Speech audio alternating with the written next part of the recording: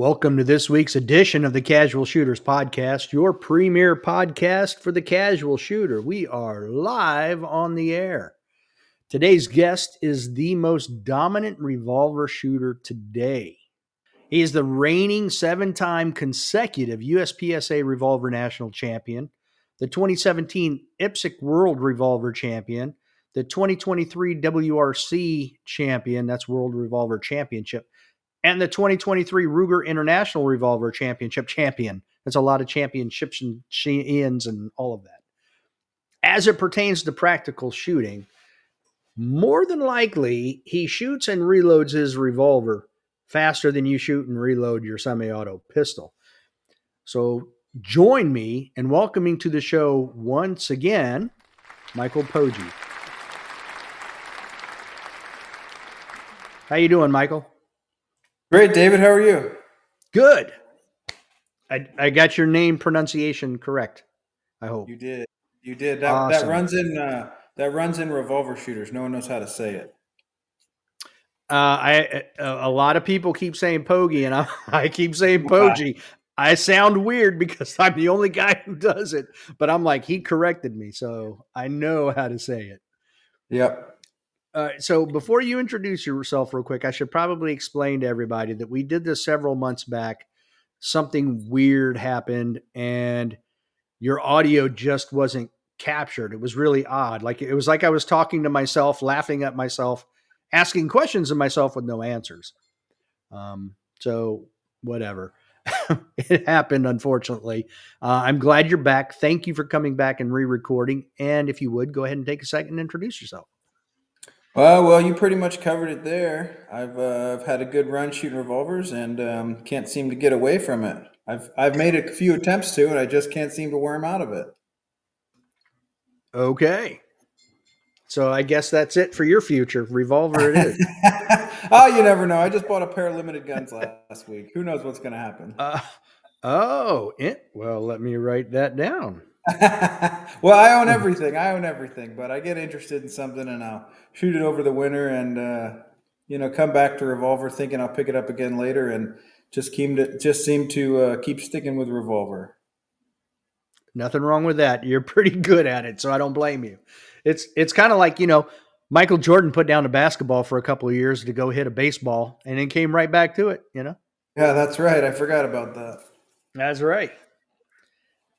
All right. So like we did the last time, I'm going to ask you your favorites and then we'll get into the meaty stuff. Good. I forget them all. So I'm glad you didn't record the last one because I'm going to change all my opinions. And that's good because I have no record to dispute it. So you're safe. Favorite movie? Oh, I forgot about that one. The Patriot. Oh, okay. I like it. Classic. I'm going to write them down this time. It's a classic now. It wasn't a classic till recently. Right. Yeah, I don't know what the time frame is, but it's got to be there.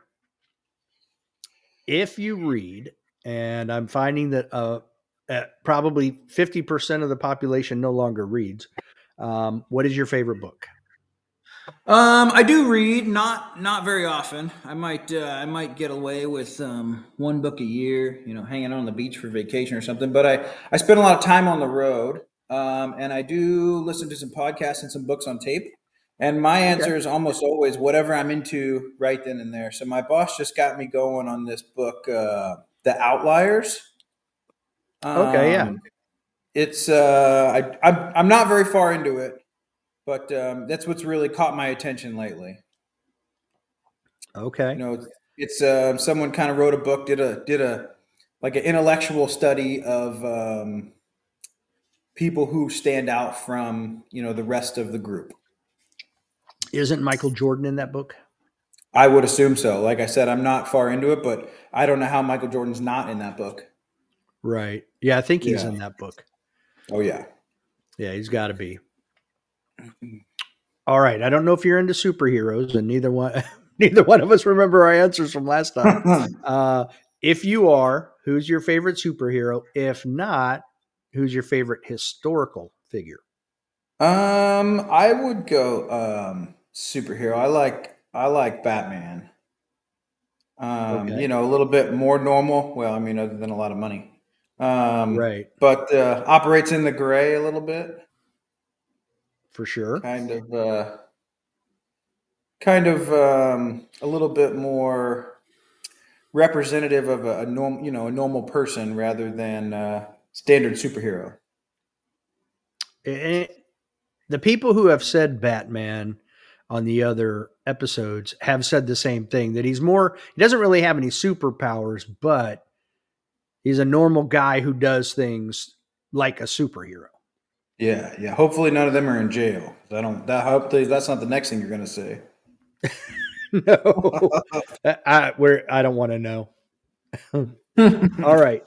Favorite gun and favorite caliber of all time. And they don't have to Oh, be, the gun doesn't have to match the caliber. It could be a rifle caliber with a pistol. well, the caliber. This is kind of stereotypical for a revolver guy to say, but 357 Magnum family, on down is extremely versatile, right? I mean, you could shoot it in a rifle and get some really light rifle velocities out of it, and you could shoot it in a handgun, and then all the way down to short Colt, which was historically a really really lightly loaded round. But then, we shot it when we switched over to shooting minor guns. We loaded it to 9 millimeter velocities and shot it out of guns that were designed to take Magnum, and it was fantastic. So it'd be hard to not pick the 357 family, at least in North America. That's going to handle 99% of all your shooting needs and hunting. If you could only have one, but a gun, huh? One gun. There's something really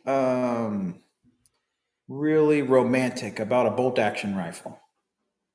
Ooh, I It's like it. a lot of moving parts. It's simple. It's kind of just you and the elements, right? Yep. Yeah, I enjoy that. Or like well, same thing, I guess. A single shot 22 or single shot air rifle. It's very pure. Interesting. Okay. What did I It say? I is. probably like an MP5 last time, like the exact opposite or something crazy. Huh? Right. That goes along with my mood. I think you could ask me that, at a different time of day, and I'd give you a totally different answer. I think I'll just have to randomly send you that question sometime. See what you you come back should. with. I'm sitting here right now watching a nice peaceful sundown, and I got that silenced Creedmoor feeling going on right now. Oh, and I got a 6.5 Creed right there, Nice, right behind the on air sign. All perfect. right. So the last favorite question is tailored specifically to you Uh oh. and your 2017 World Championship. What was your favorite moment? And Um. it doesn't have to be on the range. It could have been something you did sightseeing. Yeah.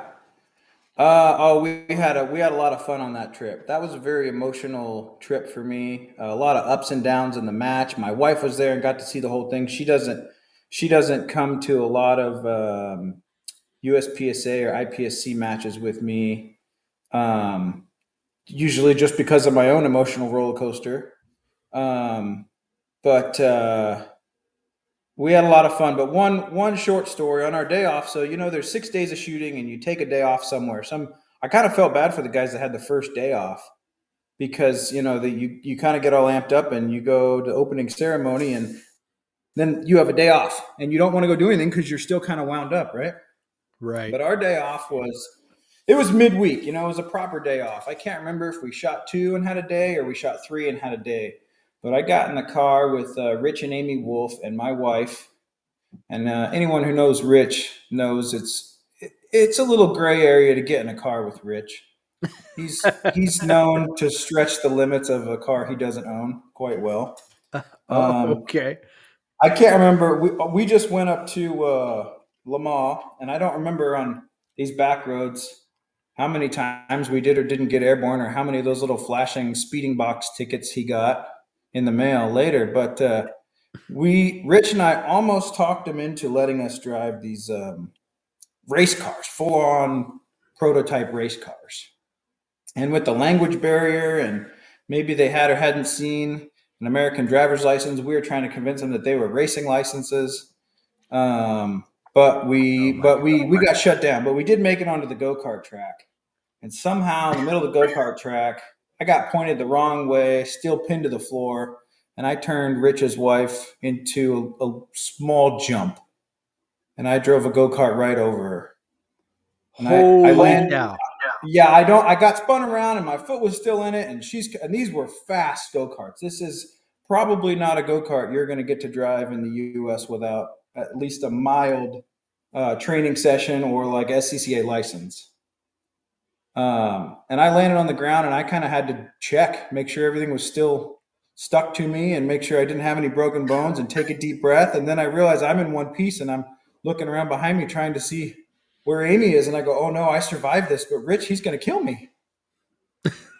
He's just going to choke me to death. And I turned around and looked, and Amy kind of did the same thing and made sure she was in one piece and gave me a thumbs up. We went right back to racing.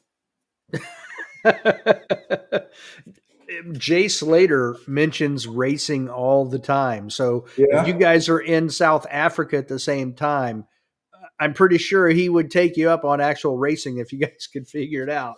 Well, that's good to know. We went and drove some go-karts a few weeks ago in Ohio, but Jay wasn't there. Oh, interesting. Yeah, he's I always went talking with about Formula One racing and other stuff. Yeah, I went with a couple guys and Tim Herron. Tim Herron used to be, kind of a club racer, kind of like we're all club shooters, right?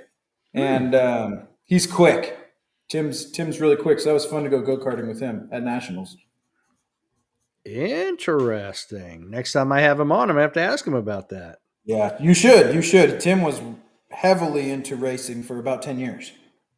Wow. Yeah, I definitely. Oh, that is definitely open for conversation now. Yeah. So, Michael, you live in the Pacific Northwest now. Have you always lived up there? I grew up on the East Coast, kind of between Hagerstown, Maryland, and Martinsburg, West Virginia. And but we Okay. moved out here just when high school started. We were kind of in between, kind of where my parents worked. My parents worked in two different directions, and the high school would have been a separate direction. So it was kind of a logistical nightmare. And my parents had spent time out here before I was born, and the plan was never to move. My mom grew up back east back there, and the plan was never to move back there for a long term. It was move back there, deal with some family stuff, and then come back here. And and I think that just turned into kids and houses and jobs and cars and all the things life. And my parents just sat us down one day and they told us we're moving out west. And my brother and I just kind of looked at each other and went, oh, okay, whatever. I mean, I don't know. We can't do anything about it. We're kids. But so we came out here right before high school and haven't gone far since. Kind of stayed in the 100-mile range of where we moved to. Now, But, before before you moved, that area that you lived before moving out west was, and probably still is, some pretty good hunting ground. Did you do any hunting before you moved? yeah, I did. Yeah, we grew up. We grew up doing a little hunting. I'm not quite sure what the rules were, but it seemed quite like a free for all in West Virginia where we were. We It did. probably still is. It's if it's not a free for all, the freeway's a free for all, man. There's a lot compared to out west. Maybe I didn't notice it because I didn't live there when I was driving, but every time I go visit, there sure seemed to be a lot of roadkill back there compared to here. But no, I think hunting is a lot bigger in that area, in that region, than it is out west, just because of the sheer volume of animals, especially like a deer. We've got them out here. We've got a lot of them, but they're so much harder to get to here. In the hunting areas, there's so much land here is residential, um, and there's not nearly as many here compared to heavy thick woods back there. So Okay. but a lot of fishing. We lived on a river, and I mean, I think I went fishing every day, and there wasn't too much in the yard that I didn't try to shoot with a bow. Uh, but yeah, little bit of hunting and fishing. When my dad and my uncles could get the time, we'd go out and get a deer or turkey. I thought everyone shot their their Thanksgiving turkey. I didn't know some people went to the store and bought it until I got to high school. That was a little bit of a shock. Yeah, the staff at Giant Food doesn't like it when I bring my gun in to shoot the turkey. Yeah. My dad was reserves in the Navy, and I remember one year he was gone around the holidays, and my mom took us to a farm, and the farmer let us pick the turkey, and I was like, "Oh, this is another way people get turkeys? I'm not familiar with this." So buying turkeys and eggs. I didn't know people bought eggs at the store. I thought everyone had chickens. So I assume that the farmer killed the turkey and dressed it and gave it to you guys? Yeah. Okay. I didn't know if he took it home and did all that.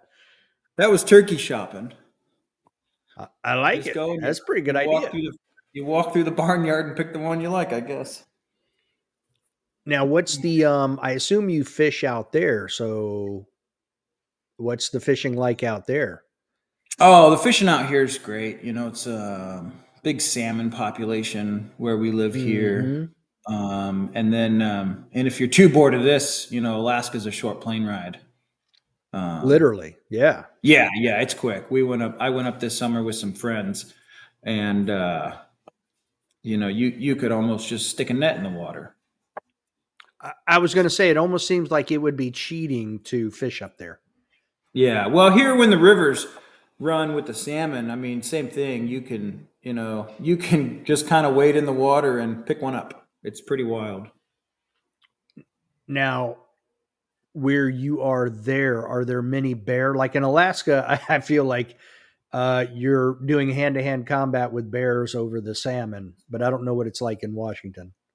Yeah, so where I live, I'm between Seattle and Vancouver, BC. So kind of, if you look at a map and you look at the freeway between the two, I'm kind of smack dab in the middle, maybe 80, 90 miles either direction gets me to either one.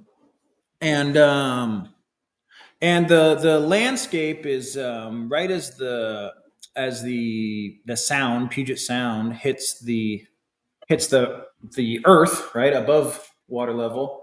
It's slightly flat where we live. It's farmland. And then you go inland 15, 20 miles and the mountains just come straight up.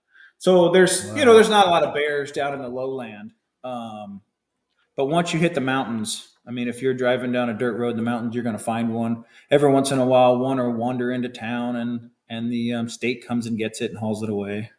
But it's nothing like Alaska. Okay. Yeah. It's absolutely nothing like what's going on in Alaska, or even, 2-3 hours north into Canada where they're just walking around Whistler.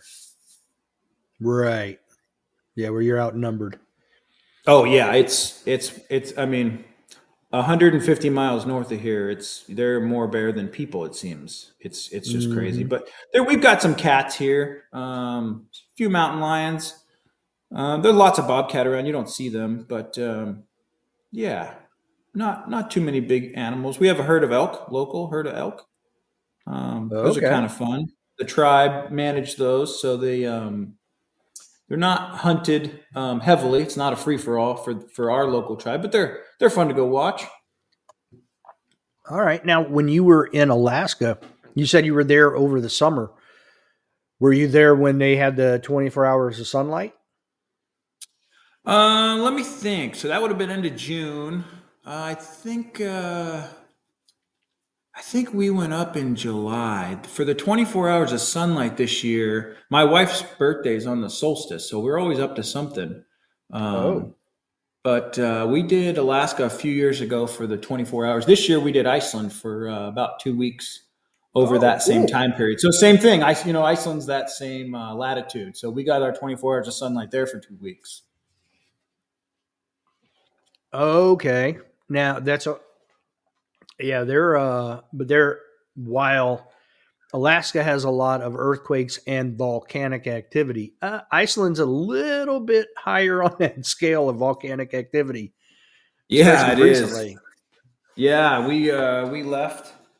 I guess that'd be a good way for me to remember when it was without going through pictures. Is look up when that volcano was. I think it was 3, 4, 5 days after we left. Is that little volcano down south kicked off? Oh, wow. At least it was nice enough to let you get out. Yeah, it kind of sounds. That region. They're kind of used to it. They are. It's pretty If wild they're not, how. they better get used to it. Yeah, it's pretty wild how nonchalant everyone was. Oh yeah, don't go over there. The earth is on fire. Right, literally. And my son and I were talking today, and he's like, "Yeah, Iceland had 2,000 earth. Oh no, I'm sorry, it was a buddy of mine. He's like, "Yeah, Iceland had 2,000 earthquakes yesterday. They're just waiting to explode." Yeah, It's like, dang. yeah, Now you're really close to Vancouver Island, where they film a lot of the Alone episodes yeah. or I haven't. seasons. What's that? I haven't heard of that. What's that? Really? Yeah, I'm not. I'm busy. I don't do a whole lot of TV. Yeah. Apparently Jay and I have Formula One in common. If it's not Formula One, and maybe over the winter I'll get through like 6 episodes of some documentary. I don't catch too much TV. Okay. Yeah, we're not a big TV watcher, but we'll try to like watch a Netflix series or something like that where we Yeah. don't have to we can watch it when we can, but there is one show we watch a lot of when they show it. It's called Alone, where they take 10 participants. In this case, it would be at Vancouver Island. They Hmm. have so many items they can bring for survival, and they're out there to the last one standing, and then they win like 500 grand. Oh wow. Is Yeah, it and it's on you know Vancouver Island. which part of the island? Um, the part without the water, like the land part.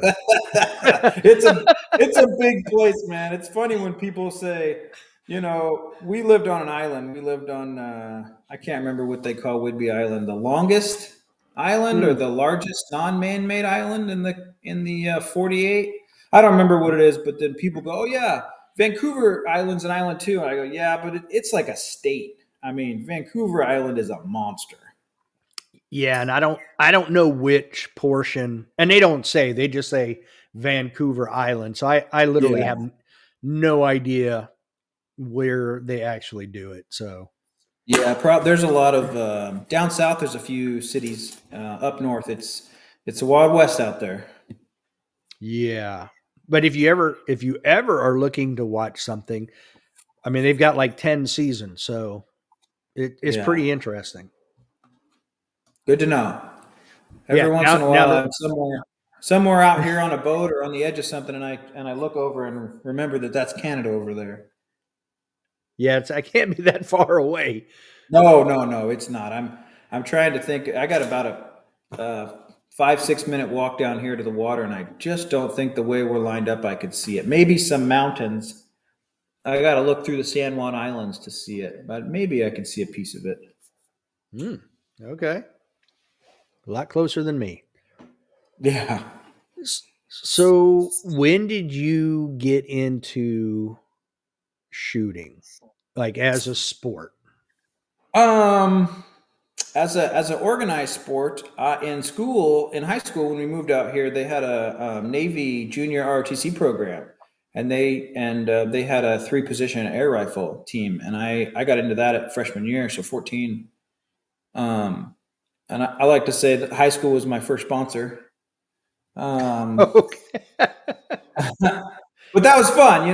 That was before school. We did that every morning before school for an hour and a half every day, year round. And then in the summertime, we'd get together a couple days a week and just put in some longer practices. But that was a great intro for me. It was really low impact, low on the budget. I know a lot of kids have a hard time getting into, especially handgun shooting. Um, but that was a great program for me to start in, and yeah, made a lot of friends through there. Have you shot the Bluegrass Low Cap Classic? I have Uh, not. well, I only bring it up because I thought, it's low cap, so you might have, but Leif Kunkel runs it, and that's how he got Hmm. into shooting. in high school in New Jersey, Yeah. rifle team, and then ended up on the West Virginia University Mountaineer small bore team. Oh, that's awesome. I wonder if Leif and I are about the same age. I had both my best friends, 1 year older and 1 year younger, went and shot for the Air Force Academy. Oh, wow. Yeah. Explains why you like bolt guns too. I like it. I need to, I'm going to write his name down because I need a holster from him for these limited guns. Boom. There you go. Fate. That's what that is. So that got you into organized shooting. How did you make the transition from that to pistols, and when? So right after school, I kind of looked around and tried to continue air rifle. You know, I was willing to buy a used rifle from the school. They were kind of selling some of the stuff we use and upgrading to some new stuff. But you know, the internet back then wasn't what it is today. You couldn't just Google where are the local competitions. Mm. And I think several things have changed with you know, like practice score, for example, or social media has really brought a lot of this to the forefront. I'd be curious to see what like USPSA's numbers are pre and post social media exposure. But I just kind of looked around where I lived, and I was working a lot. I worked a lot from high school till about 30 years old. And I just kind of tried to see what fit in my schedule. So for a bit, it was just a little bit of shotgun shooting because at the time it was pretty cheap. And I had a couple of shotguns. And then I shot a season of long range bolt action. And the only issue there, I really enjoyed that. It was just, it's a long way to practice. You know, it was a 4-hour drive to the closest range with a 600-yard range. Yeah. And it was over a mountain pass. So, you know, 4 hours in the summer is not 4 hours in the winter here. And then when I turned 21, my father-in-law, who was we weren't married at the time. So my girlfriend's father was really into handgun shooting, just kind of recreationally with his friends. And he taught some women's classes. And to pick on me, he invited me to come to his women's class and be a very, very poor example of how to not do things. Oh, okay. So that got me going down that road, and You know, it snowballs, right? Here we are. Right. It does. Now, at what point did you go, wow, this revolver thing is pretty cool? Let's see, what did I have? I turned the day actually, it was probably about a month before I turned 21. I had worked at this little hardware store in high school that sold guns. They had a little gun counter, and I went in there to get some tools or something. And I wandered over and I said, "Hey, I turned 21 next month. What do you got?" And he hands me this beautiful, just world-beating Taurus 1911 and 45. And I was like, well, this is all I can afford, so I guess I'll put it on layaway. And so I turned 21. I finished paying it off, got the paperwork, and I had this little 45 Taurus, which actually ran fantastically for about 5 years. That I really beat on it hard. And my dad had just started shooting some IDPA matches, and so I shot that for a few years. To be honest, I was kind of getting bored. And again, this is pre the internet, you know, it's out and about where matches are. You know, you kind of had to meet someone or talk to someone to find where, you know, I shot IDPA for probably 2 years at this club. I never even heard the letters USPSA. Wow. I know that really, I think people take it for granted today what the internet and social media has done for our sport. But you know, no one left that club. No one ventured out. Well, it turns out, you know, it's been 15, 16 years later now. There's you know, there's a half dozen great clubs within a half-hour drive of that spot. So, yes. Anyway, so I was kind of getting bored. And like I said, I was working a lot. So I'd only try to catch a match here and there when I could. And my father-in-law had, we were just kind of out plinking at his range. And he handed me a revolver, a 4-inch 686 that he bought in the early 80s. And he was back at the Smith headquarters to take a class. And they had some performance center armors there. And overnight, this is the story he tells, overnight, while they were going back and having dinner in the hotel room, they left the guns with them and they did trigger jobs on them. And so this gun was pretty well smoothed up and had seen a lot of rounds over him owning it for about 30 years at the time. And it felt good. It felt like a tool, right? It was heavy. You had to make it work. It wasn't going to do it for you. And I really just kind of enjoyed that mechanical nature of it. And then the reloading, the reloading was unique and difficult and hard. And I wanted to try that. Okay. Yeah. You don't find too many polymer revolvers out there. No. I think, Ruger might dabble around with one. Okay. I feel like Ruger has a polymer one that's then lined in steel or something. I can't remember. Interesting. So everything's my father-in-law's fault. I guess that's where this conversation's going. Okay, including your wife. That's right. It's his fault too. That's right. That's his fault too. Now, when you got your very first USPSA match, was it with Revolver or that 1911 or something else? No, it was with a Revolver. So I decided, hey, I'm really into this. So I shot it for about a year at a club.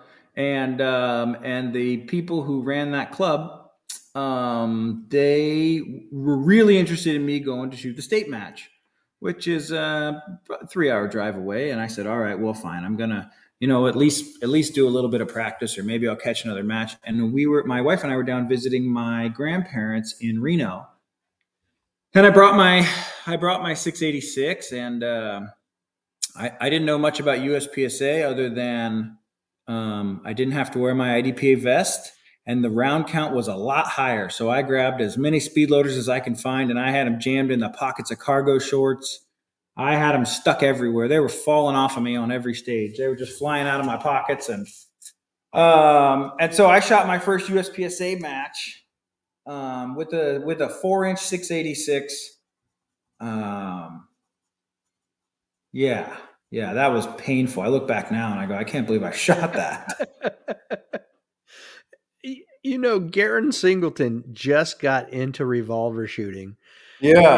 And he was so concerned about running out of bullets, he carried 16 moon clips on him. Oh, well, at nationals or a club match?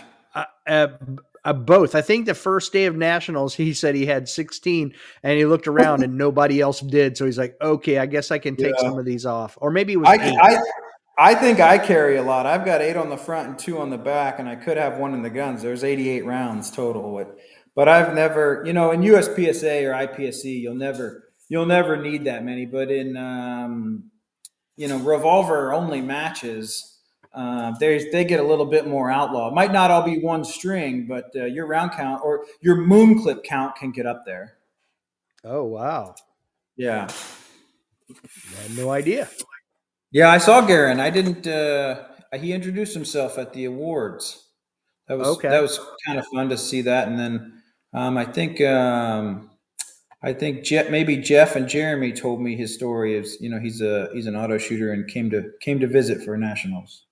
He did. He enjoyed it, but I think he said the first day when he saw everybody else not wearing as many as him, he's like, okay, I could probably take a few off.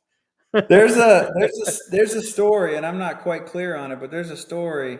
I think Nils shot some revolver back in the day, and I think I remember hearing a story about him with a dump pouch, and just everything had to start on a bucket or a table or something. And he just walks up and on the clock scoops all of them right back into the dump pouch, just cleans the table off.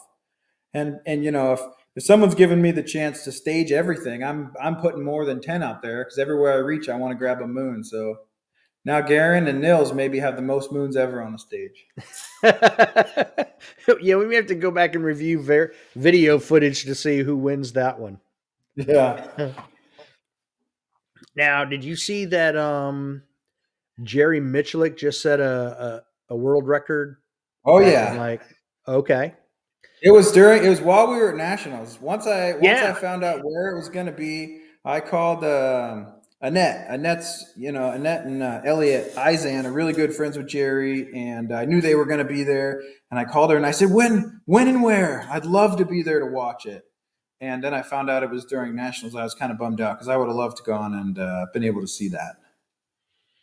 Now, have you ever considered trying to do some of the stuff he does with speed? Yeah, yeah. Who hasn't, right? Right. Well, I figured Everyone's. the answer was yes, but I can promise you, every single person that's ever owned a 625 has tried it at least once. oh, okay.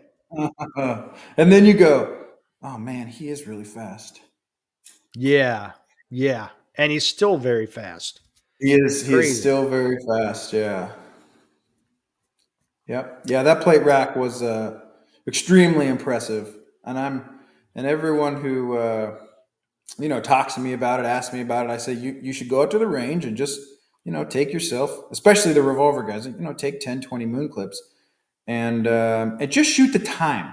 Don't try to hit the plates. Just try to draw the gun and shoot it too flat.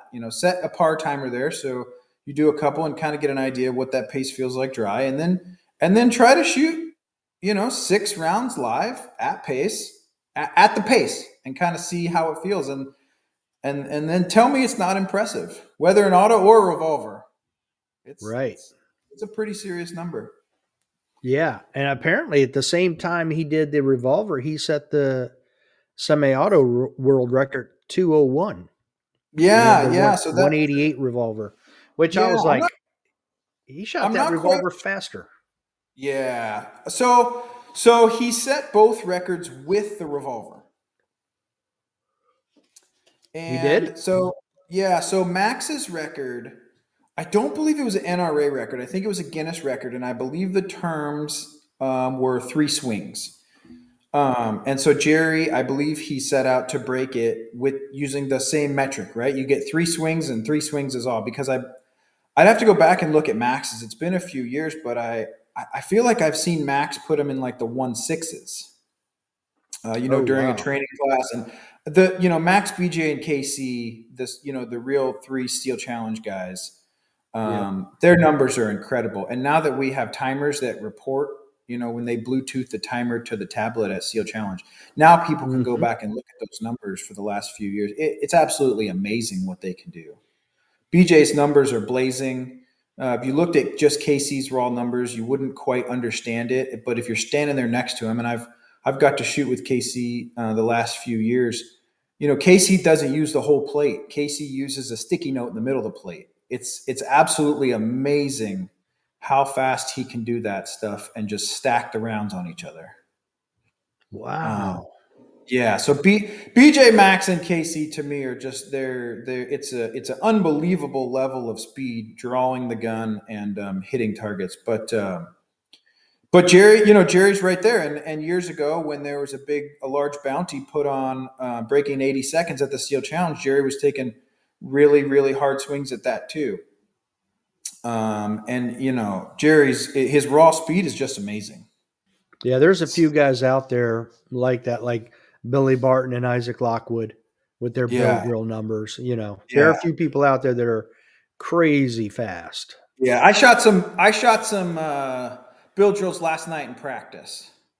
I set aside a half dozen moons for the end of practice just to kind of see what my numbers were. John Scouten was asking me about it. He goes, "Can you come over here and play in this?" I said, "I don't think my trigger is going to be able to hang with those guys." And so he said, "Well, make sure you give me a number." And I did 6 of them last night that were all pretty consistently right between like a 158 and a 162.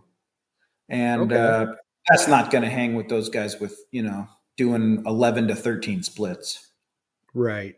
Yeah. It doesn't matter if, even if I can push my draw lower into the mid to high 60s, it's going to take 75 to 0.8 of a second to fire 6 rounds from a revolver. Now, is that just the length of the trigger pull, or? Yeah, the length and the weight. A good. We can get double action triggers down. I've got a really smooth 686 down in the high threes double action, but the return is lacking. Is the best word for it. If the gun's dirty, it doesn't return at all. If the gun's dirty, that's not going to work. I run my triggers a little bit heavier than probably most of the guys around me. I'm between 6.5 and 7, and I really like a really heavy return. Maybe now that there's there's 3 guys shooting Rugers on the super squad, I think their triggers are probably in that same area, 6.5 to 7. But the Smiths, no problem getting those into the mid 5s, up to 6 pounds, and still having a return that's plenty fast for matches.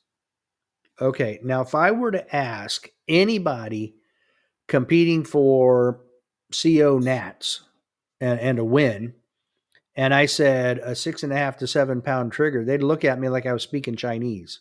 Yeah, Casey walked up to me a few years ago in Florida, and he goes, "What?" All he said was, "What's your trigger weight?" And I said, "I don't know, it's 6.5, 7." And his eyes rolled back in his head.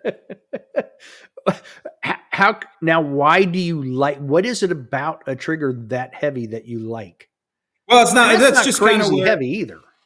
Well, that's just kind of where my work comes out to. If you get a gun and you go, okay, this is my match gun, and like TK Custom does all my revolver work. Eli over there in Illinois, he replaces all the parts, a lot higher end parts, lighter trigger. He's got a new lighter hammer, different trigger. All the stuff really works together well out of the box. And then you take that and then you start to build on that, and you go, okay, let's start messing with springs. Let's mess with both the main spring and the return spring. What happens if we do this? What happens if we do that? If you take his work and you just shoot it, it's going to smooth out a little bit, right? Everything's going to continue to smooth out. There's only so far a trigger drop can take you with the mechanical nature of a revolver, and it's going to get better and better and better over time. And you'll be able to lighten the overall trigger pull. Okay. But I like a much heavier return than I think most people do. And by most people, I don't mean, the top 10. I think the top 10 we're actually all pretty similar. We really like an aggressive return. I haven't handled a lot of guys' guns, but I have shot a lot of guys' guns, in that group. And I just like more return. My gun's turned up a little bit higher. The mainspring's turned up a little bit higher, maybe than someone else's gun would be to guarantee ignition. I've had one light strike at nationals. It was the year I won my first one, 2017, and it cost. If I sat back and looked at the points and I go, that it cost me the time to come around and get it again. And it wasn't even at an opportune time. It wasn't the 8th round of an 8-round gun. It was the 2nd or 3rd, but it still cost me time and it cost me points in, there were some really short, fast stages at that match.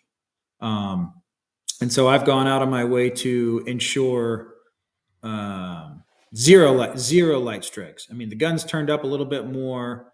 My primers are all seated a little bit deeper than they need to be. I go through QA on my ammo usually really, really well.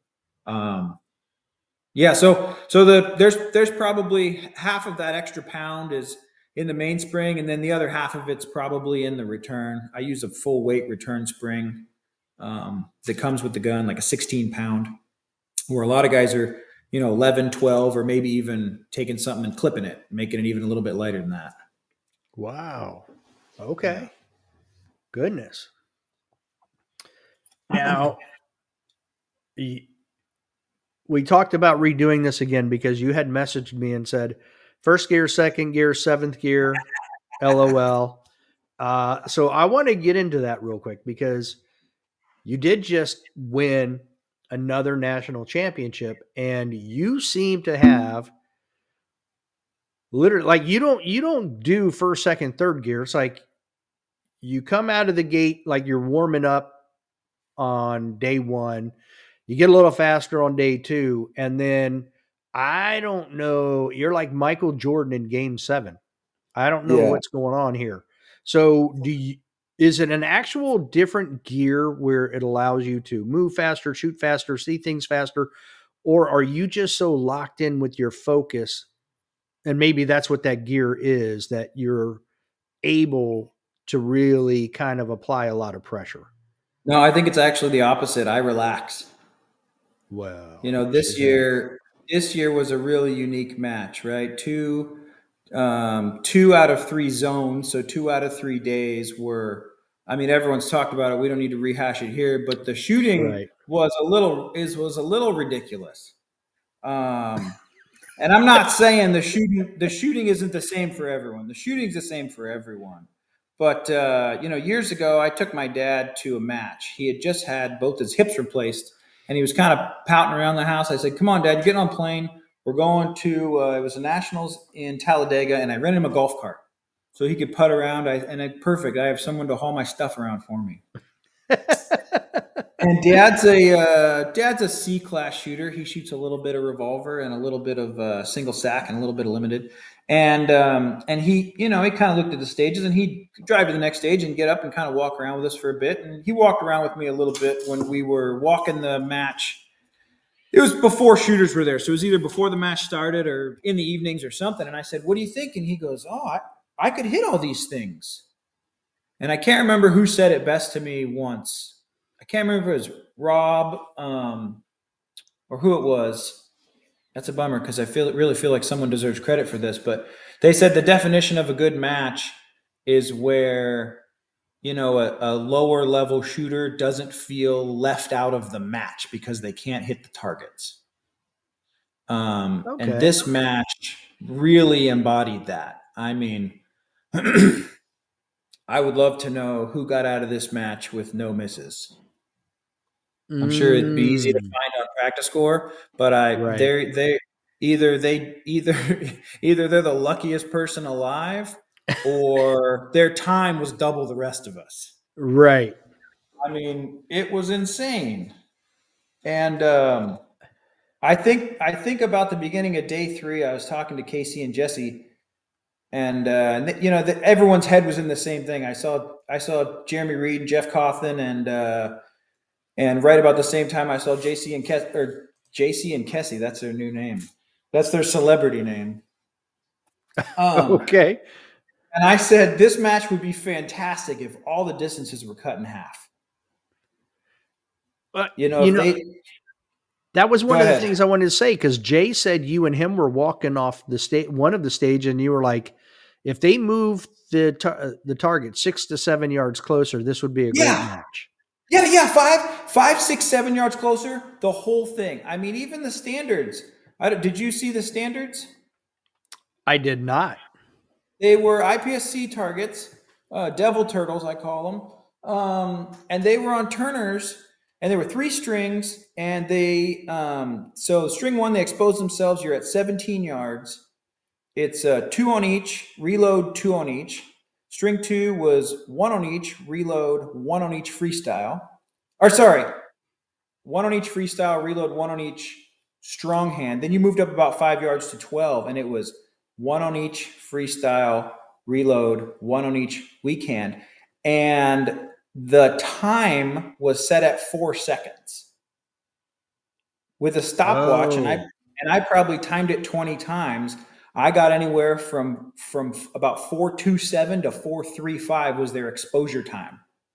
So I actually shot it in practice last night because I think Jeremy had asked me, "Are you going to go for it?" I said, "I'm absolutely not going for it. I'm going to try to shoot 60 points and call it a day." And I shot it last night just to see what it looked like, and I think I got 8 rounds off the first position, off, not hit, off. And wow. the last, the strong and weak hand, I got them all off, but it wasn't even close. It was like 50, 51 points. I mean, it wasn't, and there's a lot of risk there, right? And I'm pretty snappy with the old revolver reload, so I don't know if anyone else had a shot. I think Caleb maybe got a shot off weekend up at 12, and it was a perfect storm. Everything went right for him, and he fired around, but I don't think it hit paper. So, Oh, wow. Well, the yeah, crazy thing is both Max Leograndis and KC had 0 misses. that is impressive. But those are full magazine dot guns. They are. They absolutely are. And they're heavy guns too. They're limited optics. Yeah, that actually doesn't surprise me. Max and Casey are both very calculated, both very, of anyone, I guess those two don't surprise me at all. You're number 1 and number 2 in limited optics with, how many rounds do they have in those things? Like 47? Something like, or 48, I think.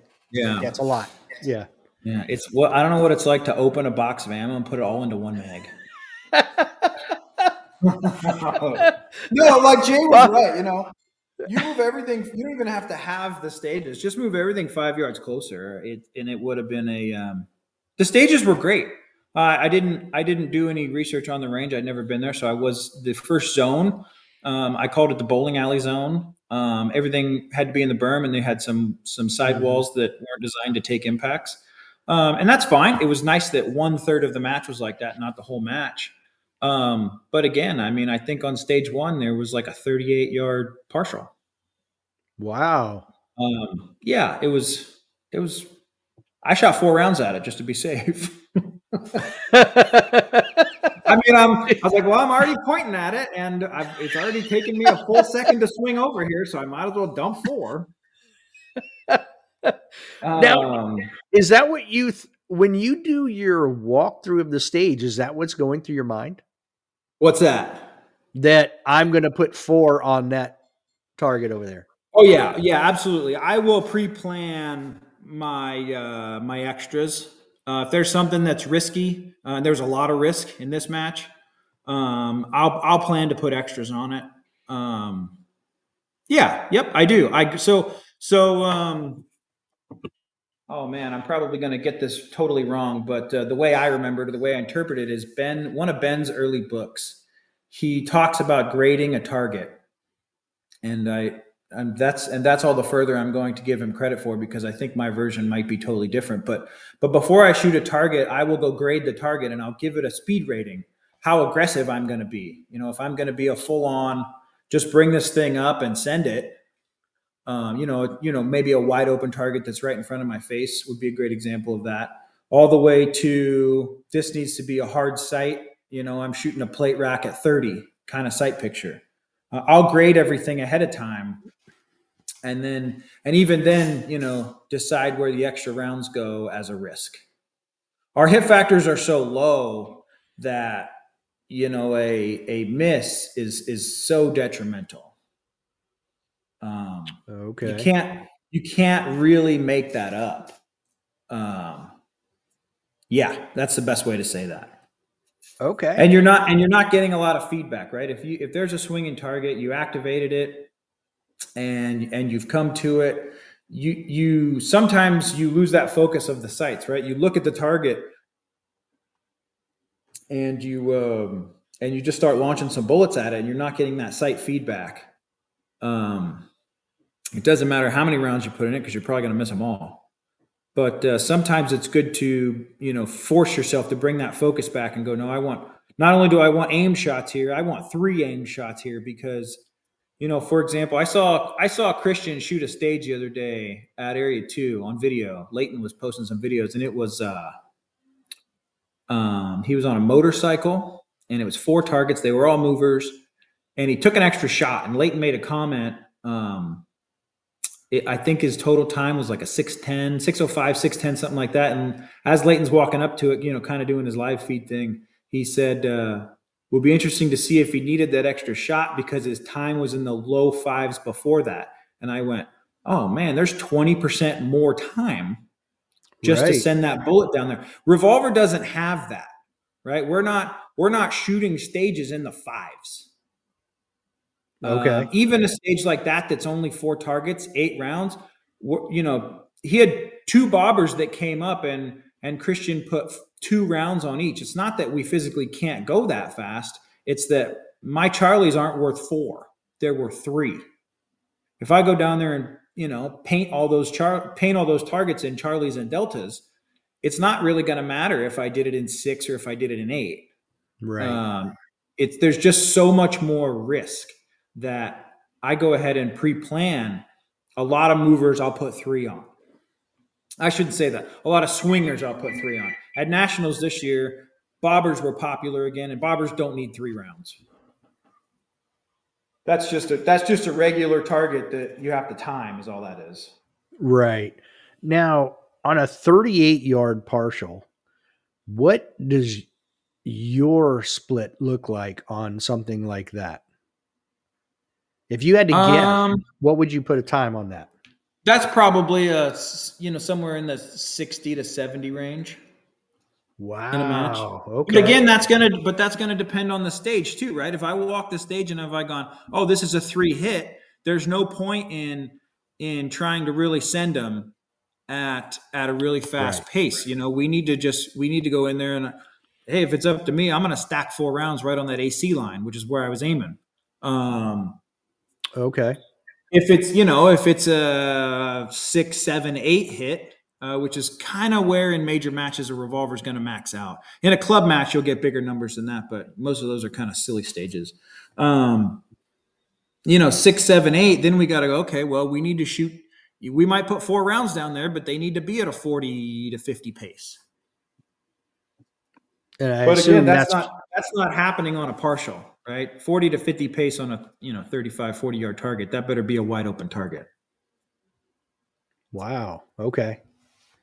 Totally different game than semi-autos, especially with optics, Yeah. Well, I mean, maybe it is. I haven't spent time there, but I would imagine that the same math applies, the same metrics apply. Yeah, I feel though that you can be a little quicker with the dot because at least you can see exactly where your sight is, Yeah. I think you get feedback. I shoot a lot of revolvers with dots on them, and I don't change my speed. I get better feedback. Okay. So you can call your shots better. Yeah. And, yep. That's the best way for me to say that. I know everyone does that differently. Some people actually shoot the dot slower than they do irons. Everyone sees that a little bit differently, I've learned over the last few years, but I shoot at the same pace and I'm looking at something different. With the iron sight gun, I'm looking at the sights. With the open gun, I'm looking at the target. Okay. That same 38-yard partial target, you're doing your walkthrough, you have an optic on your revolver. Is that still a 4-round target? Well, if I have an optic on my revolver, I'm shooting, a revolver match, and the penalties for shots outside the A are significantly heavier. So again, let's just say it's revolver optics. Let's say they came up with no, my pace wouldn't be any different. I just have more feedback. But would you, in your walkthrough, still think that, okay, that's I'm shooting 4 rounds on that target, even with yeah, probably in that case. I had 4 in the gun. The gun's already pointed there. The hit on that stage was like a mid to high 3. I'm probably just going to put all 4 there. Because, in a stage, you're really wound up, especially the first 2 targets I shot in that position were, while they would normally be considered difficult shooting at maybe like 15 to 17 yards, they were wide open. And in that match, those were fast targets. I was probably splitting those in the 40s, 30, the high 30s to low 40s. And even knowing that was a low hit, those were fast targets compared to, slamming on the brakes to turn to a target 20 yards further. Right. Okay. Wow. Completely different game. Wow. Yeah, 100% different. Once the hits start driving way down, the hit factors start driving way down, and everything that you shoot outside the A is, worth 60% of the points, you don't have a choice but to change your numbers. Right. Yeah. Wow. All right. Now I'm going to ask, this next question is going to sound like a smart ass question, but it's not. So you're going to have to let me explain. I love it. Okay, so you just tied Jerry's record for 7 consecutive Revolver National Championships. Do you get tired of winning? And I ask that because you mentioned Ben earlier. Ben has said publicly that, when I think he won 8 in a row. I could be wrong, but it's something like that. And then he just stopped going. And one of the comments he made was, I didn't have anything left to prove. But Yeah. you have Nils, you have Rob Latham, Max, who you mentioned, JJ, Casey. They're all still going, still shooting, still doing all of that. So that's why I ask, do you still have that drive to keep competing at the same level that you are? Yeah, I don't. Sometimes I think about other stuff going on in life and I go, wouldn't it be nice to have like a 24-month break from shooting and guns and doing classes and traveling and really be able to focus on some of the other things I'm really passionate about in life right now. And that thought flickers through my brain. Then I go, what am I saying? I love that. I didn't go to this world shoot. There was a lot that went around it. Right. And I talked to my teammates, and we all decided that, it just wasn't right for us at the time. We kind of had to make the call pretty early, and then somewhat roll the dice if it was going to work or not. At least that was our opinion from people who didn't go. Maybe the people who went have a much less negative opinion of it than that. But we made the call early not to go as a team, and we were going to stick with that. And I hated it. Mid-match, I said to my wife, I'll never miss another one. And she's like, what do you mean? I thought you weren't going to be upset about this. I was like, neither. I'm not upset I didn't go. I'm not missing another one. Okay. So apparently I do miss it when I don't go. Apparently. Yeah. Newsflash. Yeah. And I don't blame you because, when you're at that level, there are only so many opportunities realistically that you have, unless you're Eric Graffel and you have sponsors where you can go to every single world championship for 30 years, Yeah. Well, and I don't know if anyone is just getting handed money, to go shoot and win.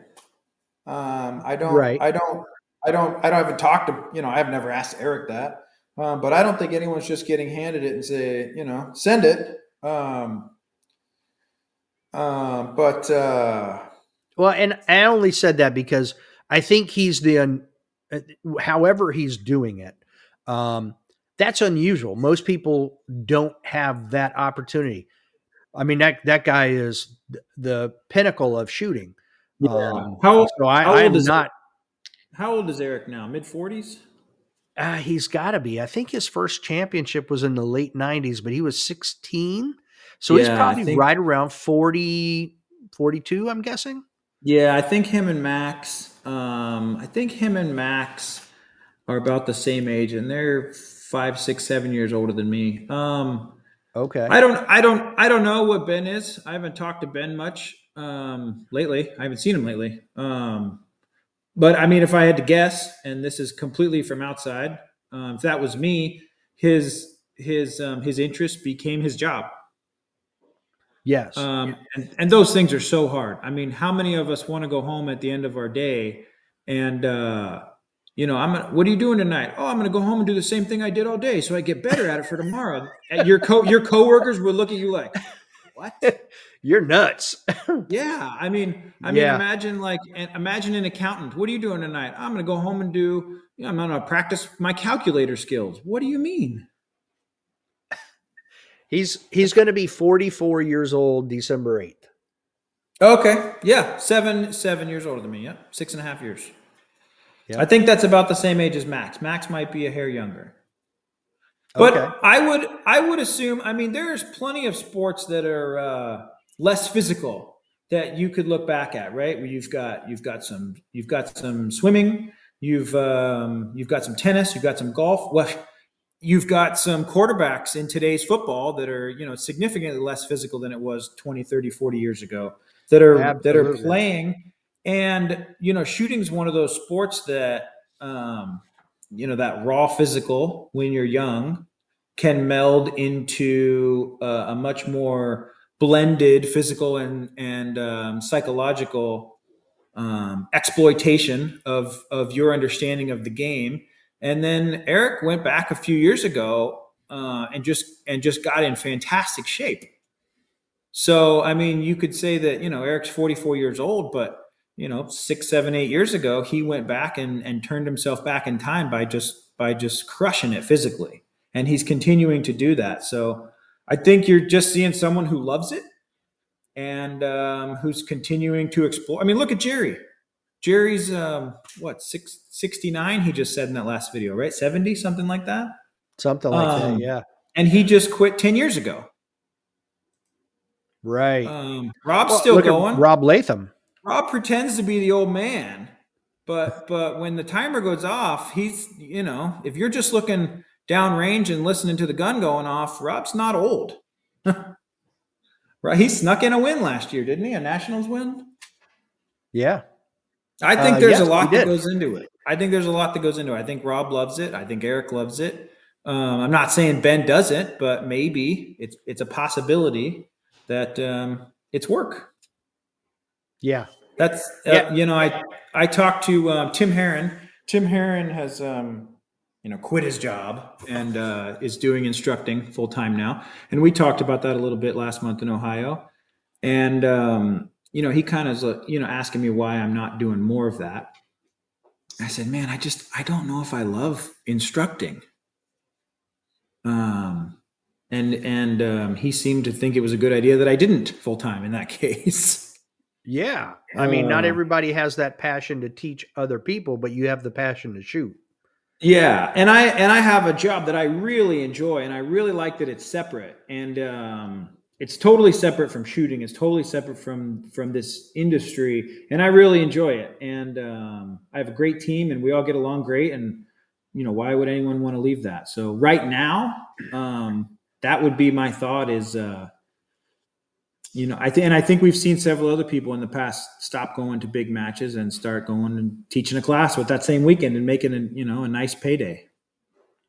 Yeah. And I do think that teaching like Mason and Tim and a few others, that detracts from your own personal skill. And, yeah, absolutely. Yeah. And it has a detrimental effect, because I had Mason on earlier this year, and that was one of the things I asked him. I was like, how much, because I felt like, I've taught rifle in the past and I've competed with rifle in the past, and there's definitely a difference, and it definitely takes it away from your ability to train. And I asked him that. I was like, how much of your disappointment in how you finished was because of how much you teach? And he said, well, I think there is something to that. I was like, okay. Yeah. I remember listening to Ben's podcast years ago, and he, talks about running here for this class, running here for this class, running here for this class. And he goes, yeah. And when I get home next week, I've got a pallet of ammo sitting there, and I am phone off, internet off, classes off for 4 weeks to get ready for nationals. I mean, he figured out that he had to carve that time out. But, once that time equates to dollar signs, the numbers that, doing classes can pull in, even just civilians, even just USPSA competitors, they're respectable monthly income numbers, even compared to professionals in a career. Let alone what happens when you start to factor in maybe government contracts, and right. and Ben saying, "Oh, I got to take a month off." Who among us would think, I think I'll take next month off to get ready for a USPSA Nationals in Ohio. That's a totally different way of thinking about the whole thing, and yeah. And like you said, he if he mentioned he doesn't need it anymore, doesn't need to prove anything, then from a business standpoint, then I wouldn't disagree with that. No, I wouldn't either. And I don't blame him one bit. Yeah. And he's not the first we've seen do it. We've seen several other people do the exact same thing, and people ask them, why aren't you there? He's like, well, I'm busy making 10 grand this weekend. And maybe that's why Max leaves Sunday, as soon as he's done shooting carry optics, he's out of there, because he's got to go back and get back to the business of making money. Yep. And that, yep, I get that. Yep, I do too. Until next time. Don't be a little bitch. Yeah.